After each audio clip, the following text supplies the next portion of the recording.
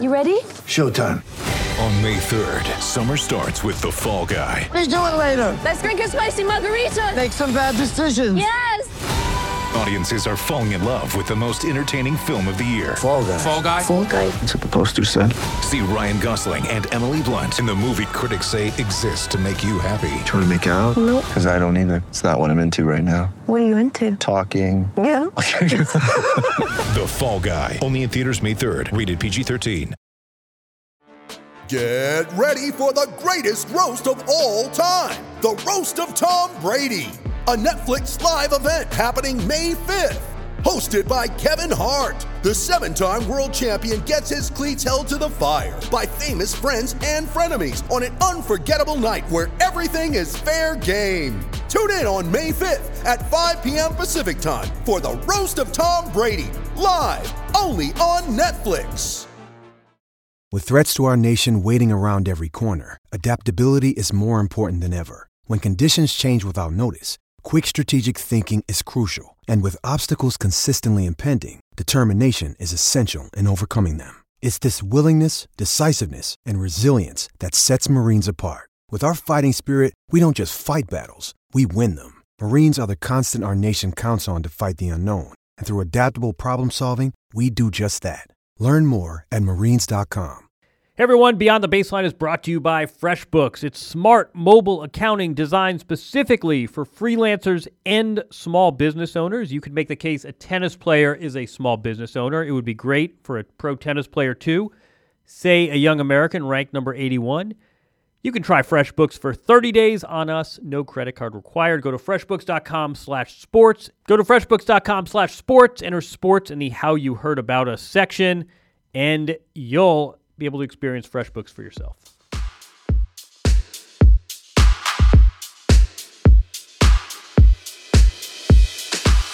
I think this adjustment to the pros, again, from where you were a year ago is really interesting. I mean, is it weird to look at these draws and sort of see these players that were the stars when you were a kid? I mean, when you stop and think about it, it's pretty crazy that all these people that, you know, I obviously being around tennis my whole life, I grew up like these guys were winning all the slams, and you know they were the biggest names in tennis. And then to see, you know, that's when I was like 12 years old. Now, you know, it's crazy that I can possibly play them first round pretty much any tournament.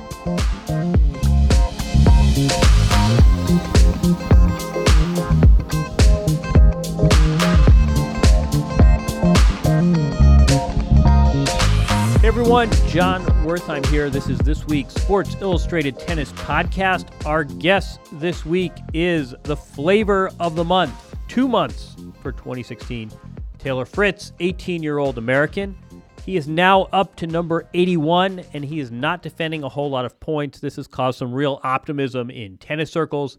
Always a balance. You don't want to hype the kids too much. On the other hand, you have an 18-year-old who's top 100 with a bullet, and you probably ought to comment on that. A little jarring, I will concede, to interview a teenager as a father of teenagers myself, but we will give it a whirl.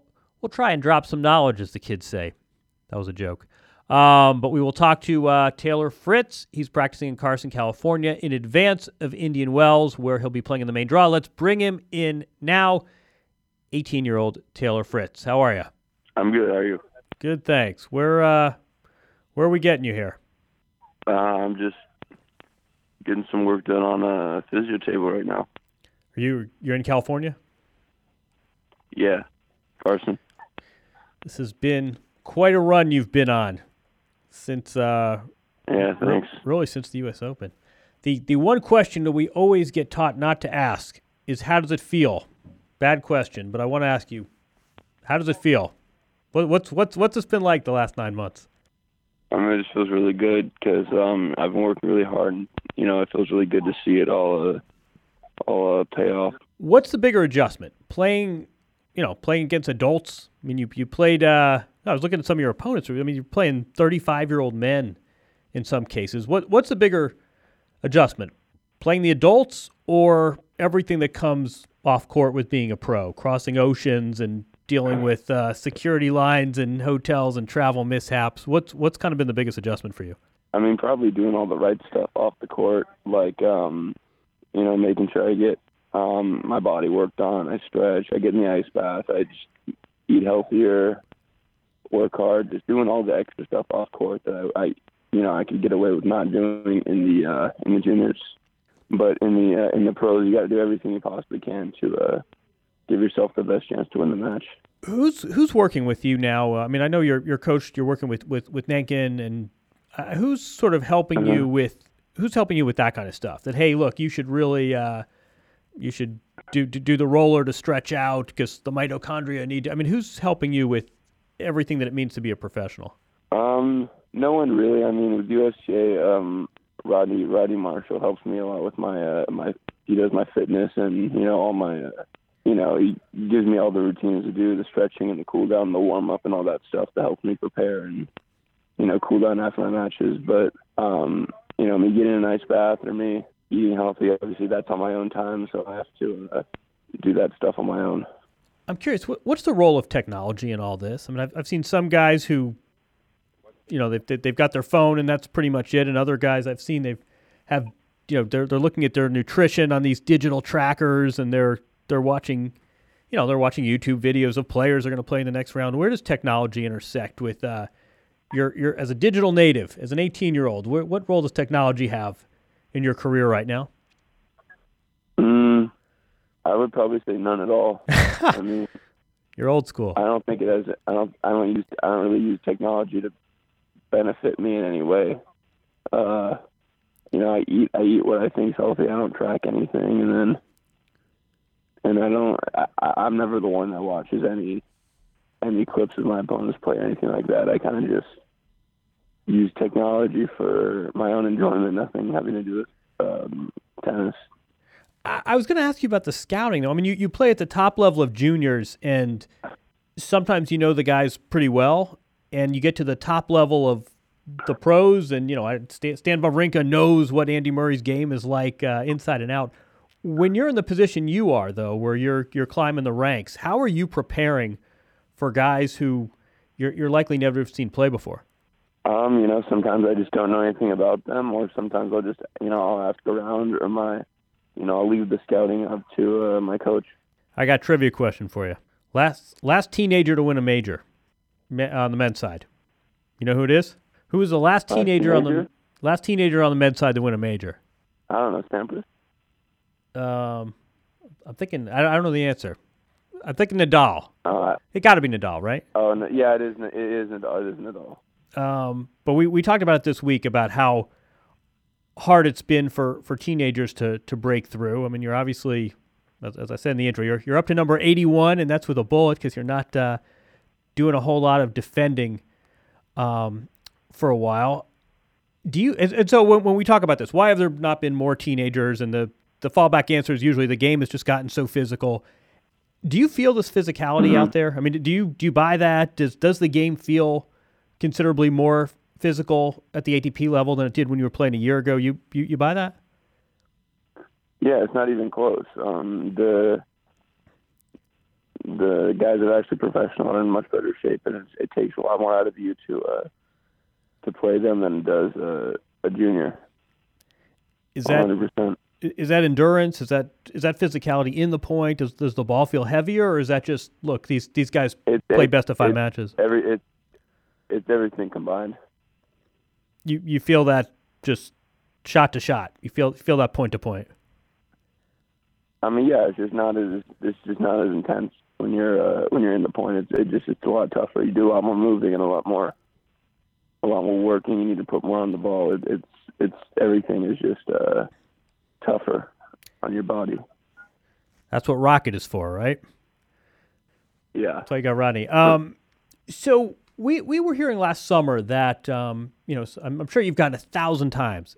If I had $1 for every time you've heard about, tell us about this cluster of Americans, tell us about this group of peers you have, I suspect I'd be wealthy. But when we were talking last summer, when I think a lot of you guys, Tommy Paul won the French Open and Riley Opelka at Wimbledon and you at the U.S. Open, and I think this cluster really, it's like the alternative band that finally went mainstream. But the one thing we heard about you was that it was really a close call whether to go play college tennis or to turn pro. I don't know. I mean, you tell me if that's true or not. But what pushed you over? What sort of influenced your decision?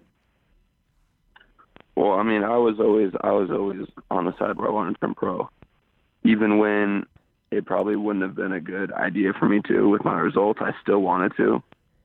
It was always my dad who wanted me to go to college and play in college. How's he feel about that decision now? I mean, obviously, I made the right decision. I never let my dad hear the end of it.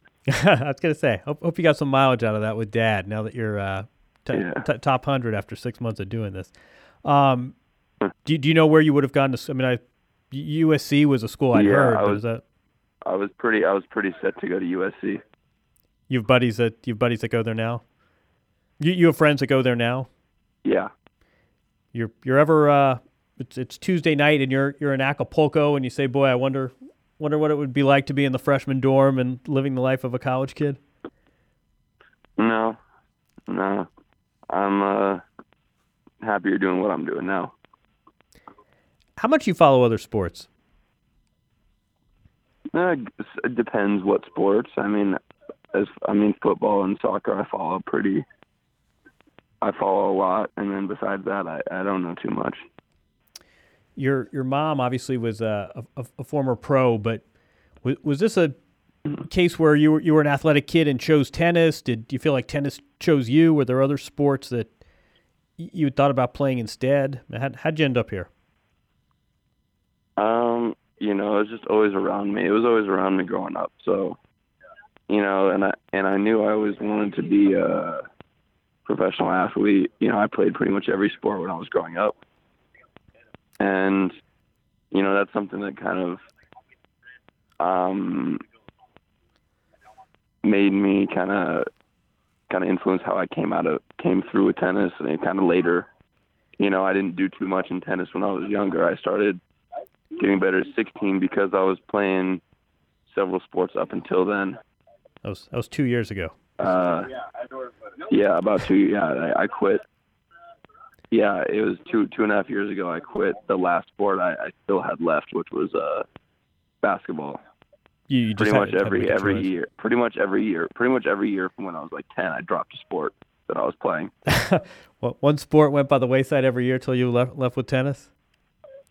Yeah, and then I got down to it, and I'm like, you know what, I want to be a professional athlete, and tennis is my best sport for sure, and I thought I could do it. I think for a lot of us who have seen you play, I think your game has these sort of reflexive these echoes of Sampras. What players impacted you?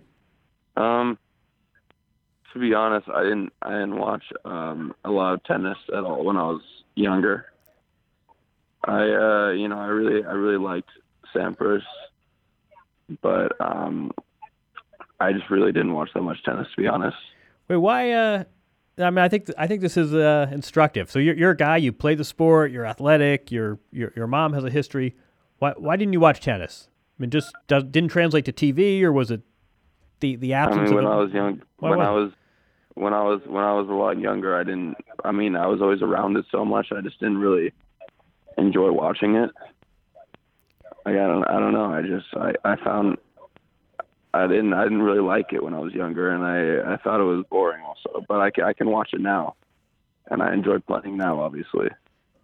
What do you think tennis can do to be more appealing as a TV product? I mean, because I think it's interesting. I mean, I think it's something I've heard before. I mean, I have kids who embarrassingly are a ton younger than you are, and tennis just doesn't register with them the way other sports do. What do you think tennis can do to be more appealing to a teenager at home flipping through ESPN and deciding what to watch? I honestly don't know. I think people would like to watch more if they could all have players they could get behind. So I feel like maybe getting the more individualized, kind of showing each player's personality more. I'm not sure. Maybe just building more of a profile for each player, so people can kind of get behind a player and cheer for them. But because that's what team sports have. Every team has people cheering for the team. Yeah, right. Well, people that are right, watching, the people right. that are watching, people that are watching games between two teams, they're more than likely a fan of one or the other. Yeah, I was thinking too. If you were in, if you were in Orange County or you were in Carson for half of your games, you'd probably have a different kind of profile than when you're in Memphis and you're in Delray and you're in Acapulco and you've already been to Australia this year. Every game's a road game basically for a guy like you. I think I just feel like it'd be more entertaining for people to watch if they had someone to cheer for. That just makes sports more entertaining. All right, hold that thought. Taylor Fritz, every great team has a strong support system to back them up. Every great tennis player, too, as we've just heard. But the same goes for your business. FreshBooks is here to help with that support system. For the best way to manage your books and make tax season easy, get FreshBooks. It's intuitive. It's an easy tool. It makes creating and sending invoices so simple for freelancers and small business owners. I would add writers and tennis players to that list as well. We all have invoices that we'd like to see get paid. We all have tax issues that are coming up in about a month. FreshBooks stands out where it really counts, which is, of course, getting you paid. Create and send invoices in 30 seconds. You'll see exactly when your client looked at the invoice you've emailed, so they won't be able to say, can you send it again? I don't think I got that. FreshBooks can send late payment reminders to your clients automatically, which means you're not wasting time chasing them down and fighting clients for payment. The results speak for themselves. FreshBooks users get paid 5 days faster than the rest of us do. So don't take my word for it. Right now, FreshBooks is offering my listeners 30 days of unrestricted use, totally free. That's right. You don't even need a credit card to sign up. How do you do it? Easy. You go to freshbooks.com/sports, enter sports in the How You Heard About Us section. That's freshbooks.com/sports. Enter sports in the How You Heard About Us section and get paid.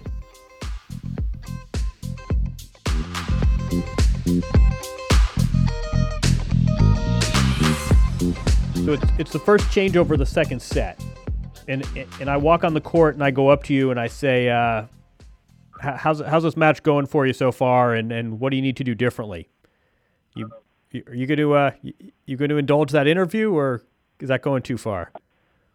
For me, I probably wouldn't mind. I mean, I wouldn't want to. I mean, the only problem is that you don't want to give your opponent like your strategy or anything like that. But I mean, I've heard about the possibilities of doing the encore interviews, and I mean, I have no problem with that.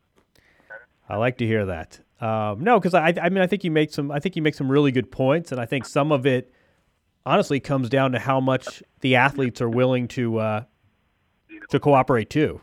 But good to hear. In Indian Wells, your first match, I'm going to be looking for you.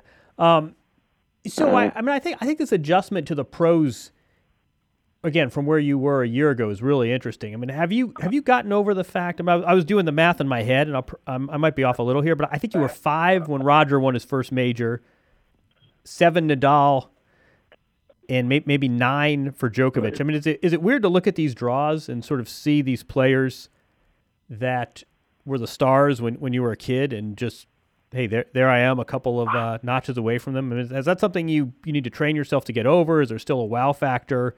What's it like playing in the same tournaments as Hall of Fame players that not that long ago you had posters of? Yeah.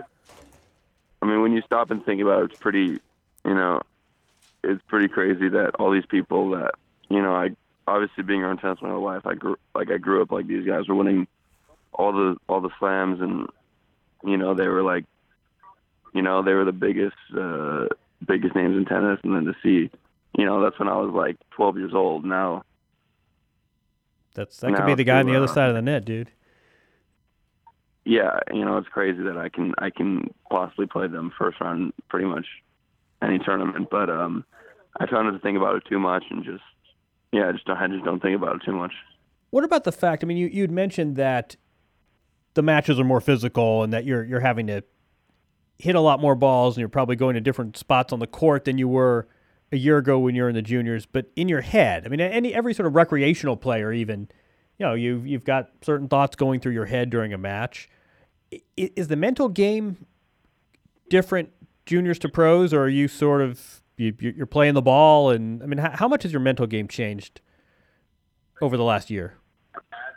I mean, it's the mental games. It's extremely important. It's probably one of the most important parts of the game. But I mean, I don't think it's really changed. I've just had to make sure I'm a little more focused on court. Because in juniors I could get away with maybe losing focus or but in the pros you just have to be on it nonstop. And I mean that's not too hard. I mean, besides that, my strategies and mental tactics, everything's the same. You like where you are mentally? I mean, it seems I watched your qualifying match against Zverev in Australia. I mean, it does seem like fighting and closing are two of your strengths. You like where you are mentally? Yeah, for sure. I think it's one of the best things I do. Without giving away too much, what are the not best things you do? What are some parts of your game that you're realizing you need to work on? Don't give away too many trade secrets here, but are there aspects of your game that now that you've made this move to the pros, you're thinking to yourself, that's something I need to shore up a little bit? I think I need to work on my transition and my volleys, and I think I could work on my slice and my movement a little bit. I think my movement can get better.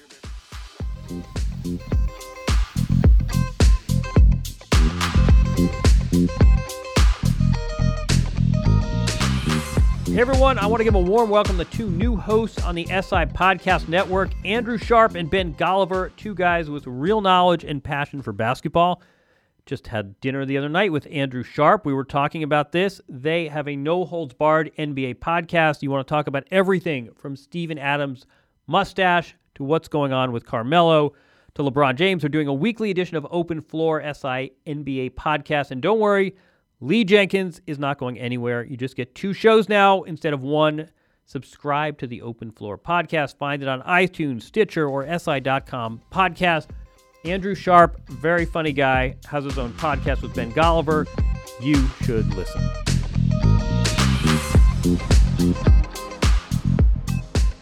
I'm going to keep putting money in my own pocket here and say that, again, if I had $1 for every time you hear about Andy Roddick in 2003 being the last American male to win a major, I would get very wealthy. I suspect you're going to get a lot of questions over and over again as you go through this year. Yeah.